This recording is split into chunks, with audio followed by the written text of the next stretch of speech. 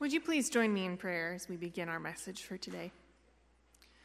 Father, Son, and Holy Spirit, thank you that we can gather here today, that you are a God who is Emmanuel, God with us, and that you are with us while we are here, and you are with us when we are out of this building, Lord, out in our world, in our community, in our homes, and with our families.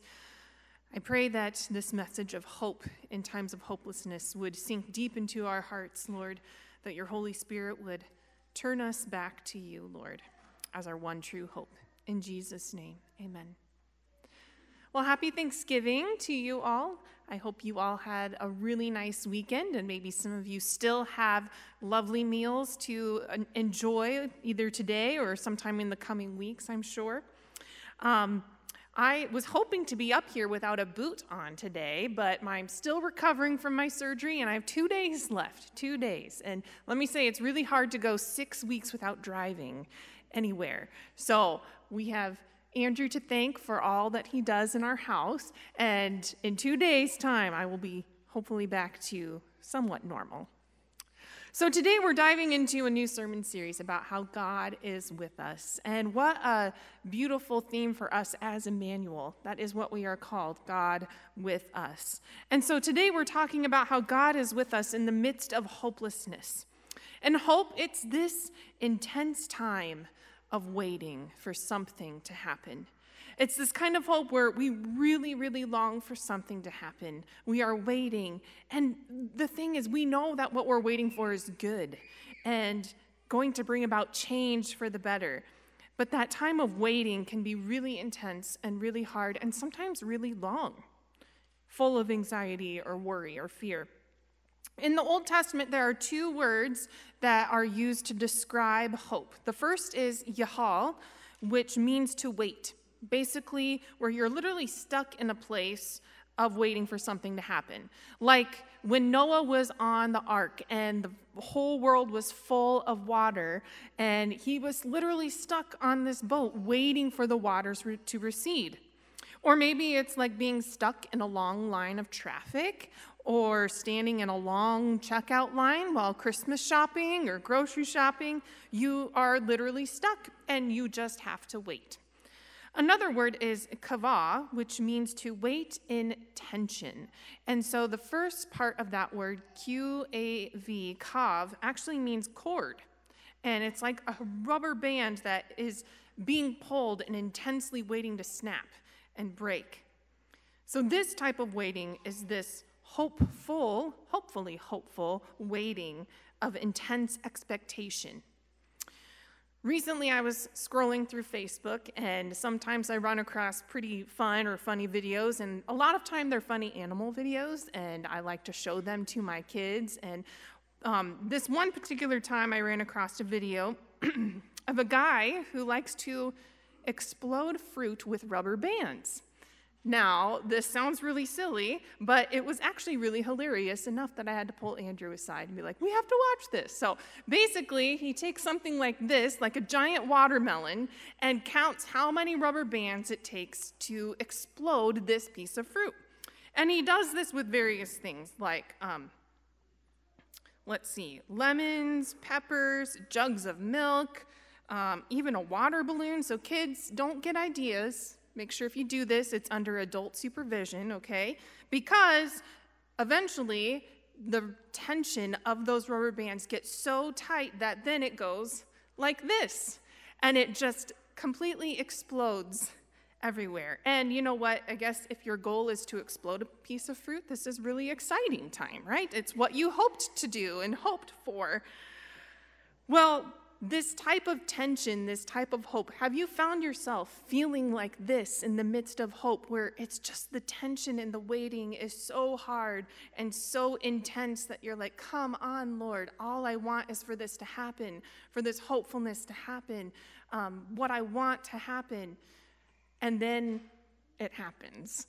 And you're like, this is great. This is what I wanted. Like 6 weeks of waiting and hoping to be able to drive again and not have foot pain anymore. That's a long time of waiting, not just for me, but also for Andrew. It's like everything that you've been waiting for has come. Now, the cleaning up afterwards, maybe isn't so fun, but it's what you hoped for coming to fruition. This idea of this tension with the rubber band and the pulling of the cords and the stretching and the pulling is a time of waiting and hopefulness, hopefully. Otherwise, it is hopelessness, where we are waiting for change to come. And I'm sure we've all found our place in that time of intensely waiting. Maybe it's for a child to come in the midst of pregnancy. I remember those long 9 months and the anxiety of waiting for that child to come.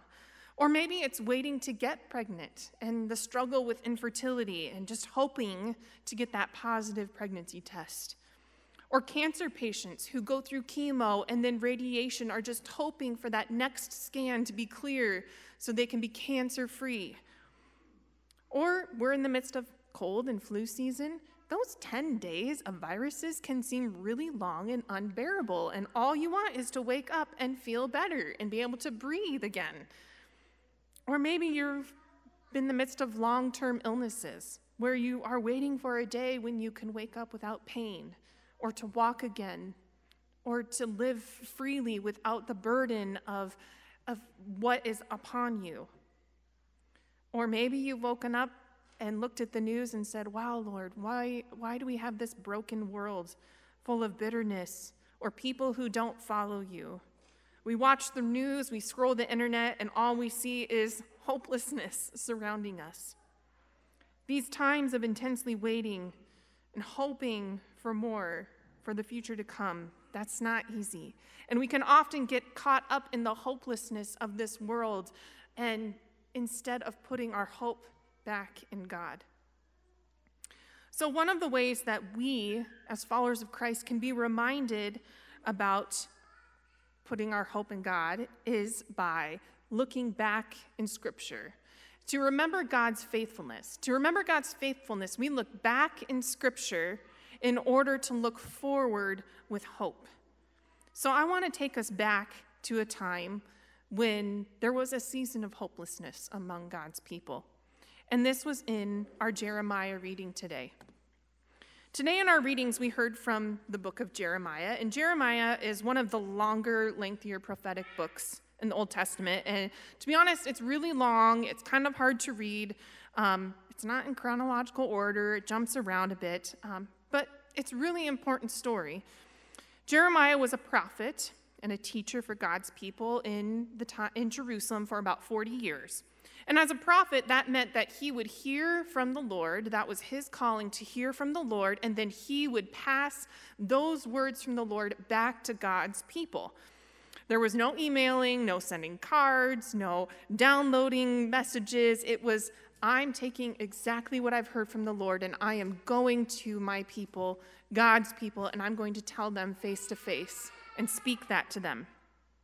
You see, our God is a speaking God. He does not abandon us to silence, but longs to talk to us. Just as he did with Jeremiah then, he does for us now. And it's when he talks that he, God, offers a voice of love, compassion, but also instruction on what to do. And at that time with Jeremiah, his role as a prophet was not easy because there was a lot of things going on with God's people at that time. And God was constantly talking to his people through prophets like Jeremiah to speak love, but also to speak warning about what the future would hold if they didn't continue to follow God as his chosen and holy people. So Israel, God's people, they were created by God and they were given a promised land. If you remember the story about how God brought them out of Egypt through the wilderness and into the promised land as a place of safety and comfort and an identity as God's people and a place of worship. And in this land, they were to care for the land. There would be a temple where God would dwell with them, and they could learn about him and worship him, and they were to live holy and separated lives from the rest of the world. And it's there that they would live a good and faithful life, a life that was flourishing, full of goodness, of love and security. But unfortunately, it did not stay that way because God's people chose to turn away from that life, the life the good life that God had established for them. And God's people had turned away from the one true God who had set them free from slavery, who brought them through the wilderness to the promised land, and then they started doing terrible and malicious things, like the world outside of God's holy temple. There were corrupt leaders in government. The poor were being taken advantage of. The Israelites were basically like two-faced worshipers. They would go and worship the one true God and then leave and go worship other gods, false gods, counterfeit gods, like the god Baal. Baal was a counterfeit god, and he was worshipped by the surrounding places. He was worshipped as a god of fertility who would bring good crop to the land and flourishing life with children, counterfeit to what God had intended. Yet worshiping Baal meant completely exchanging your life for him. He wanted your marriage, your sexuality, your trust in caring for the earth. Everything was given to this god, even to the point of child sacrifice. Kings and priests, they established leaders over Israel. They turned away from God.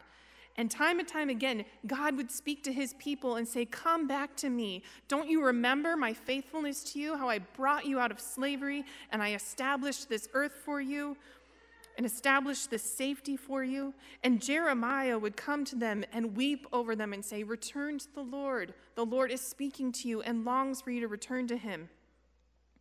It's kind of like disciplining your child. Over and over again, you would say, "Stop doing that. That's not good for you. Remember what I taught you. Come back to me and do as I've taught you." And God was patient over and over again, coming back to them. Let's take a look at what it says in Jeremiah 1. It says, "The word of the Lord came to me. Go and proclaim in the hearing of Jerusalem. This is what the Lord says. What fault did your ancestors find in me, that they strayed so far from me? They followed worthless idols and became worthless themselves. They did not ask, 'Where is the Lord who brought us up out of Egypt and led us through the barren wilderness, through a land of deserts and ravines, and a land of drought and utter darkness, a land where no one travels and no one lives?' I brought you to a fertile land, to eat its fruit and rich produce, but you came and defiled my land and made my inheritance detestable. The priests did not ask, 'Where is the Lord?' Those who deal with the law did not know me.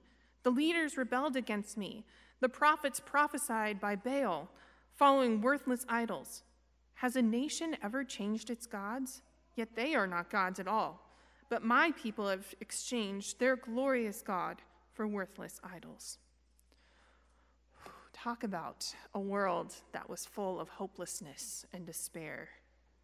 You see, God had established his kingdom, one where he would dwell with his people and give them a purpose and a future, one where they would belong and live an abundant and flourishing life. But instead, God's people chose to live this counterfeit life and turn to a counterfeit kingdom and worship a counterfeit God and turn away from the one true God who cared about them.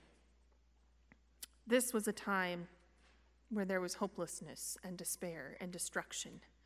The story sounds a little bit familiar, kind of like if you go back to Genesis and read the story of creation and how God had created a world full of life and flourishing and abundant goodness.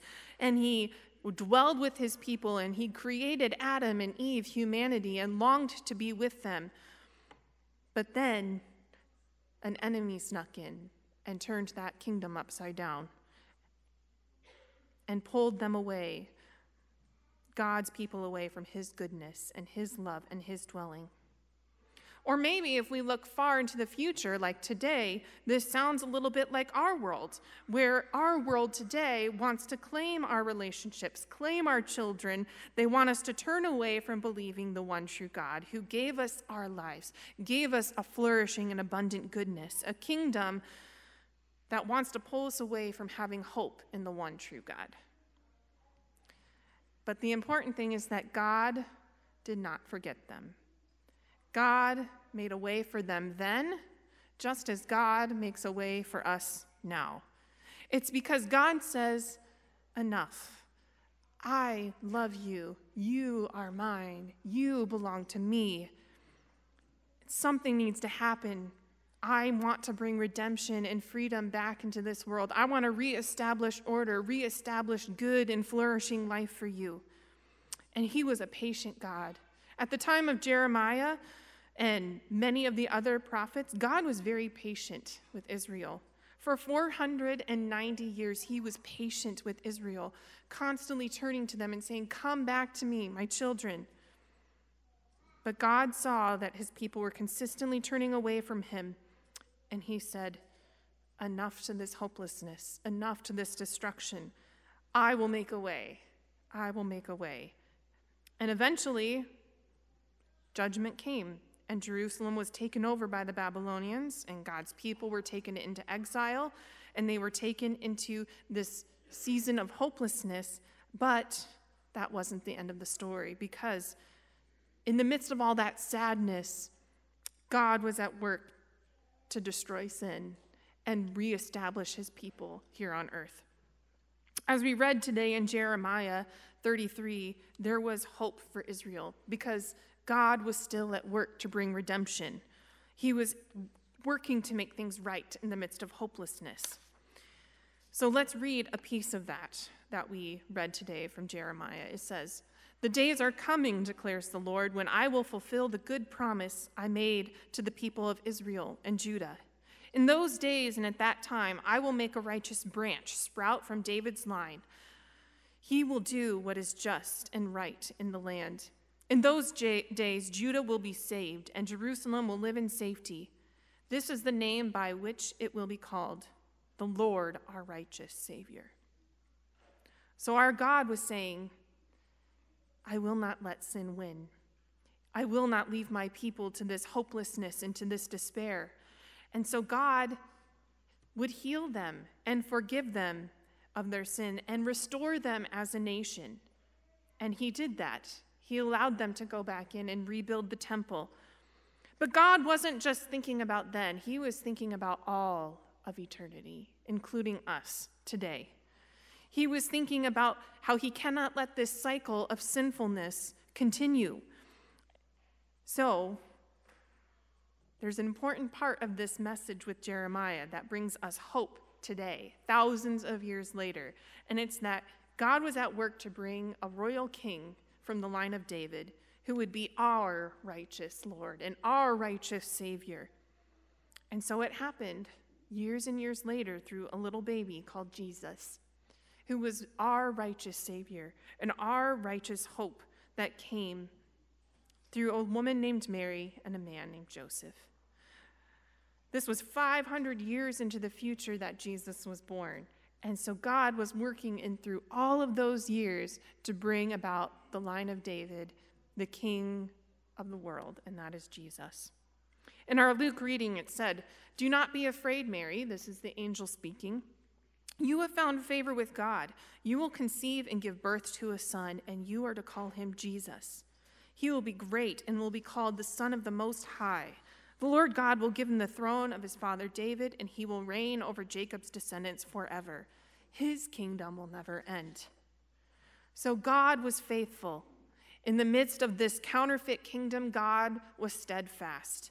In a world that was full of greed and pride, idolatry, the world trying to steal God's people away, he did not leave his people, but worked everything out for their good. And he had a plan, and he brought his plan through Jesus. And Jesus came as a baby to be raised up into our Redeemer, who died on the cross, the final sacrifice for sin, to end that cycle of brokenness, to end that cycle of hopelessness and sin, and to bring hope again. And this plan of God's includes you and me, because our God has been at work, is at work, and will be at work to heal us in our brokenness and meet us in our pain and give us hope for our future. So today, I want you to see that the living God, Jesus Christ, he's offering you new life right here today. And if you are coming today and you feel hopeless, like some of the things we talked about at the start of the sermon, If you are feeling hopeless, I want you to know that Jesus gives you hope in this kingdom, that you are a part of a greater story, that he has a future and a hope for you. Because our God is an everlasting God, and as it said, his kingdom never ends. In the midst of all these other kingdoms of the world that will end, our God does not end. In the same way that he was at work all those thousands of years ago, he is still at work today. So today I want to remind you of a few things. First is that God doesn't give up fulfilling his promises. Even if we don't see the results and answers in our timeline, remember, back in those stories, God was working for hundreds of years to try and bring about redemption for his people. And so God works on his timeline, not our own. But that doesn't mean that he has given up in fulfilling his promises for us. He sent Jesus. He brought about redemption, and he still offers that to you today. Second is that the experience of God brings hope. The prophets of that time, they experienced God's word and provision by hearing his voice and listening to his word. And our God today gives us hope through the filling of his Holy Spirit. And so when we experience God, we experience his hope. This means when we turn to him in prayer, we can experience hope. When we read the scriptures, we can find hope. When we come into this place, like I love doing on Sunday mornings or on Wednesday nights with our youth, we can experience hope as a community of believers when we worship together and remember the words that we're singing and praising God for. Next is that hopelessness doesn't have to be an isolating event.